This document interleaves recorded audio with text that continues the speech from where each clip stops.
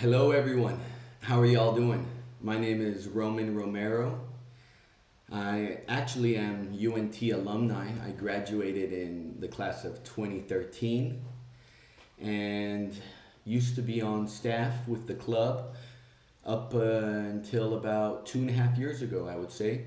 And that's when the Lord Jesus called me to serve him here in Egypt, which is where I'm located right now, and which is the reason why I'm actually recording a video, because I'm about 7 hours ahead of y'all, and also the internet's just not that stable over here, so it's safer just to do a recording, which is a little bit challenging for me. It's my first time doing it, to be honest. It's a little awkward, but I'm so grateful and appreciative of the opportunity that y'all afforded me to get into God's Word and to be able to share this with you. Uh, Actually, right now is Ramadan in Egypt, so you may start hearing some prayer calls and some horns and stuff like that. Just ignore that, and let's focus on what God has for us right now. Maybe we can open with some prayer. Lord Jesus, we love you. We love your purpose, and we love your name. We're here standing on the ground of your wonderful redemption and asking you to wash us in your precious, efficacious blood. We ask that you would speak to us, that you would reveal yourself to us during this Bible study. We open our heart to you, and we ask you to visit us. We ask you to give us a vision. We're here telling you that we need you and that we love you and that you are not only our Savior, but you are our Lord. And we want to experience you as the one ruling and reigning in our personal universe. Amen. Well, praise the Lord. Before I forget, I'd just like to throw out an open invitation to y'all. If you ever want to come visit my wife and I in Cairo, Egypt, you're more than welcome. This is a genuine, serious invitation. I guess once the pandemic is over and you can start traveling again, it's valid until the Lord returns. Amen. And we're going to see when that takes place, actually. So, forgive me, I'm going to be looking around. I'm looking at the laptop, and I'm looking at my Bible and my timer. We're here in the book of Daniel. What a incredible book. What an incredible prophet. He's definitely one of the giants of the Old Testament.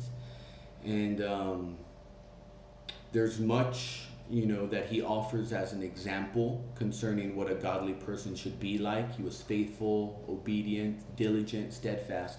But one of the things that impressed me as I was going through this book was his prayer life. I was so impressed that he knew how to put his own interests, how to put his own needs aside, and just to focus and pray on God's desires, on God's heart's desire, on God's purpose, for God's purpose. He took God as the focus of his prayer, and he came to God not according to his own righteousness, but according to God's compassion and mercy. And this is an effective and meaningful way to pray. And we're going to conclude Solid Ground this semester with what can be considered as the most precious verses in Daniel, which is actually one of the greatest prophecies in the entire Bible, and actually you could say is the secret to understanding the Bible. The Bible is a mysterious book. It's a long book. It can be a difficult book to understand. But what we're going to get into tonight is the secret to understanding the Bible. And God answered Jacob's prayer by revealing a vision to him. And the vision is something much more than knowledge. It's a revelation that comes from above that governs and controls us. So what we want to see tonight is this same vision. We want this vision to impact our living. Once you see this vision, you won't live the same way. Your living will be different. So what we're getting into requires careful attention so that we can understand how exactly God is moving in the time that we are living in. You know, what we're going to be focusing on tonight is just 4 verses at the end of Daniel chapter 9. But before we get to those 4 verses, I just want to tell us what the central thought of Daniel is. The central thought of Daniel is that the heavens are ruling. God is ruling over all human government on the earth to match his economy so that Christ would terminate the old creation for the germination of the new creation. And ultimately, God would smash and crush the aggregate of human government and establish the eternal kingdom. Amen. This is the central thought of Daniel. Okay, without further delay, let's make the dive into this vision of Daniel's 70 weeks by reading the verses. We can start with verse 24 of Daniel chapter 9. 70 weeks are apportioned for your people and for your holy city. Okay, it's important to note that according to biblical interpretation, 1 week is equal to 7 years. Okay? So 70 weeks actually is 490 years. And we'll see that as we get into the chart. And here it says, for your people and for your city. So this vision is related to the children of Israel, God's people, and Jerusalem, the holy city. To close the transgression. Amen. To close the transgression. One day, transgression is going to come to a close. Praise the Lord. And to make an end of sins. Wow. Don't just count on the corrections department to deal with sins. According to this promise in Revelation, there's going to be an end of sins. And to make propitiation for iniquity, and to bring in the righteousness of the ages. Wow. One day, righteousness is going to rule. All the evil things, all the evil people are going to be thrown into the lake of fire, and our righteous Lord will rule and reign forever. And to seal up vision and prophet. There's going to be a sealing up of vision and prophet. All the vision has been completed. All the prophecies have been fulfilled. There won't be any need for any more. It'll be sealed up. And to anoint the Holy of Holies. Wow, we don't have time to get into all of this. Okay, now let's get into verse 25. And maybe as I get into verse 25, we can open up the chart.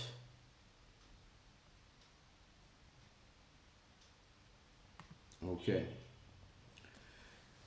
Know therefore and comprehend from the issuing of the decree to restore and rebuild Jerusalem until the time of Messiah the Prince will be 7 weeks and 62 weeks. It will be built again with street and trench, even in distressful times. 26. And after the 62 weeks, Messiah will be cut off and will have nothing, and the people of the prince who will come will destroy the city and the sanctuary, and the end of it will be with the flood, and even to the end there will be war. Desolations are determined. Okay, let's stop here, and now let's look at this chart. So here we have 7 weeks and 62 weeks. If you put that together, that equals 69 weeks. And let me tell you, these 69 weeks are history. They're done. They've been accomplished. 69 weeks out of the 70 weeks of Daniel are history. It's already been done. Okay, let's get into these 69 weeks. When did it start? According to the verse, it started with the decree to rebuild Jerusalem. And then from that decree, 49 years transpired until the completion of the rebuilding of Jerusalem. That's an incredible prophecy. Exactly 49 years transpired from the decree to the completion of the rebuilding of Jerusalem. That's divine. You know, brothers and sisters, I hope as we get into this, our faith in God's word would be strengthened. We would be more convicted and convinced that the Bible is the word of God. Okay, that's the first period. Now let's look at the second period, which are 62 weeks or 434 years. That started from the completion of the rebuilding of Jerusalem, and that ended when the Messiah was cut off in AD 33. And we know cut off means when he was crucified. And this is an incredible prophecy that was fulfilled from the time of the issue of the decree to when Christ was crucified. It was down to the exact year, the exact month, and the exact even day and hour of when Christ would be crucified. It had to be during the Passover. And if you get into the math, which I don't have the time to get into right now, you will just be so impressed and your mind will be blown. And I believe that you will just be beside yourself at how awesome the Bible is. It's just incredible that even our time, the secular calendar revolves off of when the crucifixion of Christ took place. That's incredible. It's just awesome. Another prophecy that was fulfilled, and we see here, was in verse 26, that the people of the prince. Okay, and take note, this prince is not capitalized. Messiah the prince, obviously this is the Christ. But here in verse 26, the people of the prince here is referring to Titus, who was a ruler of the Roman Empire, who actually fulfilled this prophecy by in AD 70. he went to Jerusalem and destroyed Jerusalem and the temple, which was prophesied of here in Daniel, and also the Lord prophesied of that in Matthew 24 verse 2. Another prophecy fulfilled. It's incredible. Oh man, there's just a lot I want to say, but not enough time. Okay, now we're gonna have to skip this gap that you see, which is called the time of the Gentiles, and let's jump to the 70th week. So let's read verse 27. And he will make a firm covenant with the many for 1 week, and in the middle of the week he will cause the sacrifice and the oblation to cease, and will replace the sacrifice and the oblation with abominations of the desolator, even until the complete destruction that has been determined is poured out upon the desolator. Wow. Okay, this is the 70th week. You could say the final week of human history as we know it. And if we look here in the chart, it starts with the Antichrist. Here he is referred to as a prince, which is quite interesting. Titus was also called a prince, but Titus was a type of the Antichrist. Titus destroyed Jerusalem and the temple, which was a prefigure actually of what the Antichrist is going to do as well. So that's interesting. Here we see the Antichrist makes a 7-year covenant with the children of Israel. That is when the last week starts.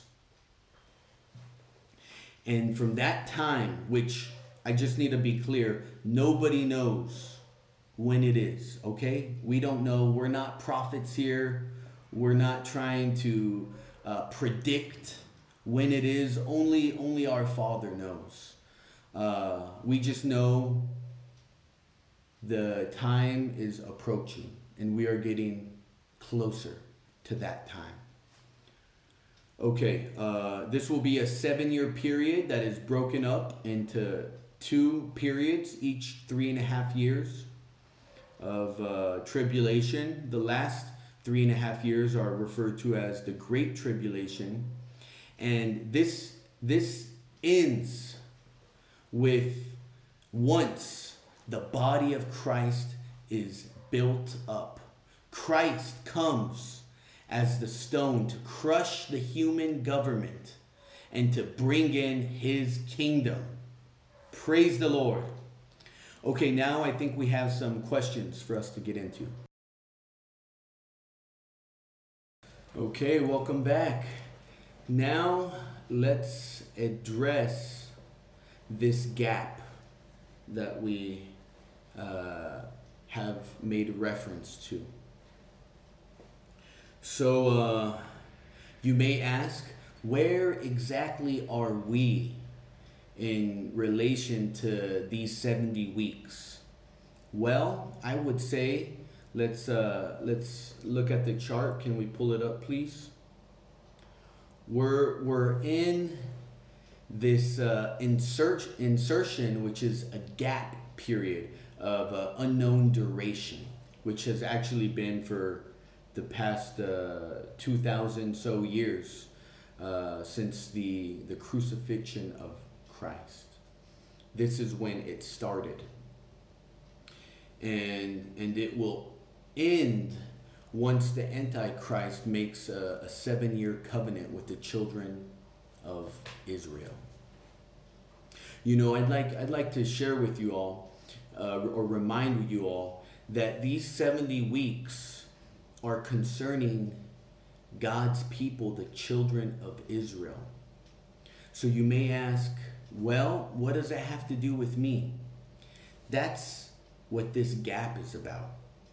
You know, when the children of Israel were expecting their Savior.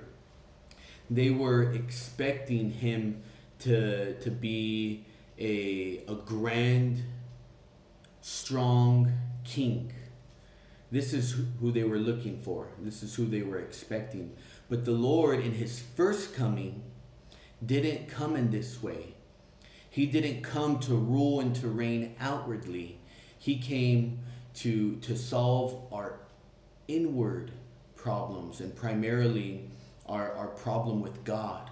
And he came to rule inwardly and to reign inwardly as not only the Savior to save us, but as the Lord and as the King to rule and reign within. He came to set up his invisible, mysterious kingdom. This precedes his outward, visible kingdom. So the Jews were stumbled and they didn't accept him. And because of this, God, in his sovereignty, he put them aside for an unknown portion of time. He put them aside. We're very privileged to live in the time and the age that we are living in. All the Old Testament prophets, they saw the crucifixion of Christ. They saw his second coming, but they missed this gap. But praise the Lord, the Apostle Paul, he saw this gap. This revelation was made known to him. It's no longer mysterious. It's no longer unknown. It's knowable. We can know it because it's been revealed in spirit and through the Word of God. So I'm just so grateful that we can know exactly where it is in history we are living, so that we know how we should respond. The Apostle Paul in Romans, I just want to read this, Romans 11:25. For I do not want you, brothers, to be ignorant of this mystery, that hardness has come upon Israel in part, until the fullness of the Gentiles comes in. Here we see that hardness was on Israel's heart, and this is what caused God to temporarily suspend his move among the children of Israel and to put them aside. And that took place on the cross. And the result of that was he turned. There was a turn, and we see this in the Gospels, to the Gentiles, to us, so that the divine history could take place among us. So praise the Lord, we're in the time of the Gentiles right now. And this time is also referred to, as we see in the chart, as the age of mystery, which is what we just saw the Apostle Paul refer to it as a mystery, where God is doing a mysterious, invisible work in the unseen realm. Although it's unseen, it's something that is so real, it's so sure, and it's something that is full of reality. Praise the Lord, we're no longer under the age of the law. We're no longer under the law. We're under grace. So this time period we're in can also be called the age of grace. And you know what happens as we enjoy grace? Grace being the Lord Jesus Christ, experienced and enjoyed by us. As we enjoy grace, the church is being built. This is also the age of the church, where Christ is fulfilling the greatest prophecy in the New Testament in us and through us, where he said, I will build my church. That's taking place now in this gap among us. That's the purpose. of this gap is for Christ's church to be built, for the bride to be prepared so that the kingdom can come. You know, this vision of the 70 weeks is awesome, and it contains lots of prophecies. And as we get into prophecies, we shouldn't be distracted by all these predictions. Although I do encourage you to go back into it and get into it yourself. It's awesome. It's incredible. But we should always be focused, as Daniel was focused, is on God's heart's desire, on God's purpose. And God's purpose is Christ and the church. And this is what's on God's heart, and this should be what is also on our heart. We shouldn't be distracted by all these genealogies and unending myths. But let me remind you all, the central thought of the book of Daniel is that the heavens are ruling. God is ruling.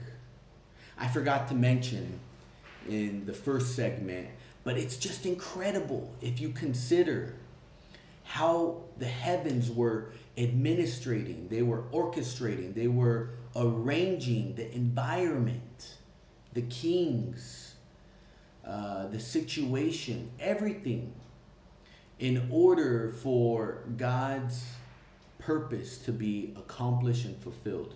For instance, in order for Christ to be crucified and for this prophecy to be fulfilled, the Roman Empire had to be empowered. Because this was their capital punishment, was crucifixion. If the Roman Empire was not in power, then Christ wouldn't have been crucified. He wouldn't have been killed in this way. Also, since the Roman Empire had just came into power at the right time, there was a census that needed to take place. So the Lord's parents had to go back to their hometown, Bethlehem, for the census, apparently. But actually, this was so that the Lord Jesus Christ could be born in Bethlehem and this prophecy could be fulfilled. It's amazing. There's so much more that I'd like to share, but I just want us all to be reassured that regardless of the situation of the environment, the heavens are ruling. The coronavirus right now is not ruling. President Trump is not ruling. He is water in the leader's hands. God is ruling. As we get into these 70 weeks, we may be caught up by the big grand scheme of things, but actually I'd like to bring it home to us. Don't worry about God ruling and the heavens ruling. He's taking care of that. The question of questions right now is, am I allowing God to rule and to reign and to be the preeminent one in my personal universe? This is what we need to ask ourselves. How can we allow Christ to rule and to reign and to be the preeminent one in our lives?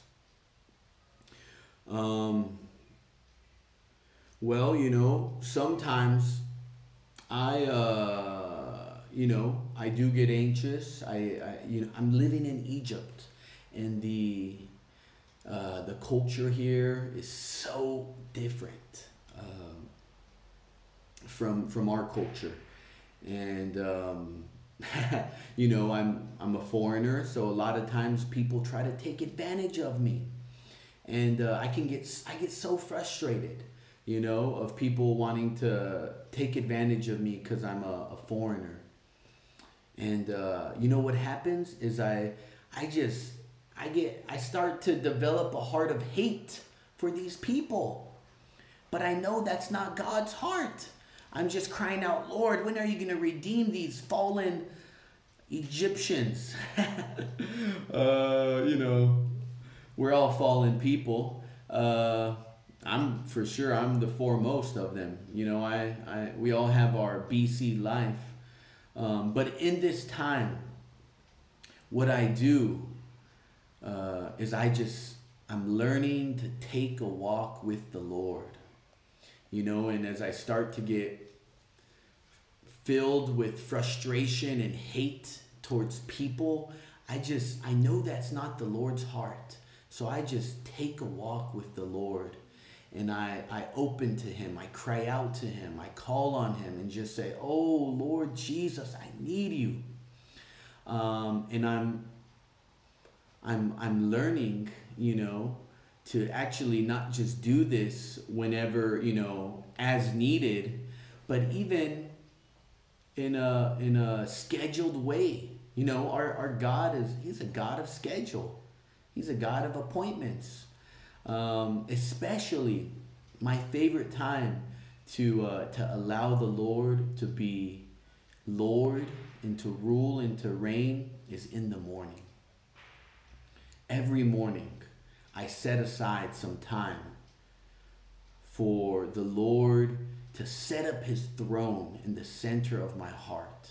I pray this every morning. Lord, set up your throne in the center of my being. I want to know you. I want to experience you as the one ruling and reigning within. I give you the preeminence. I give you the first place.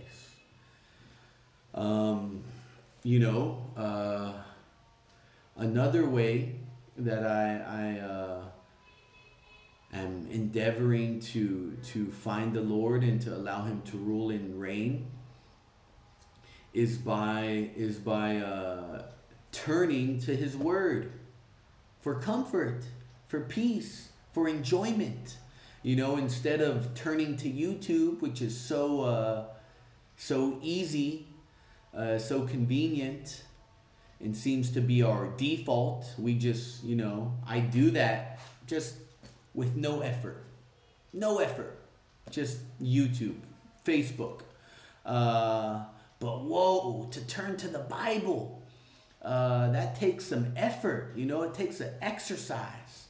But by the Lord's mercy and by the Lord's grace, my will is being renewed. And is getting stronger to say no to the things that waste my time, no to the things of the flesh, and yes to my spirit. And amen to the things that participate and that advance the Lord's coming back. Amen to the things that are for the building up of the body of Christ, which will, in this age, we'll have some questions to get into now. There is so much more I wanted to say, but I encourage you all to ask some on staff if you have any questions about this, and to dive into these 70 weeks for yourself. It's incredible. Hope to see you in Egypt sometime.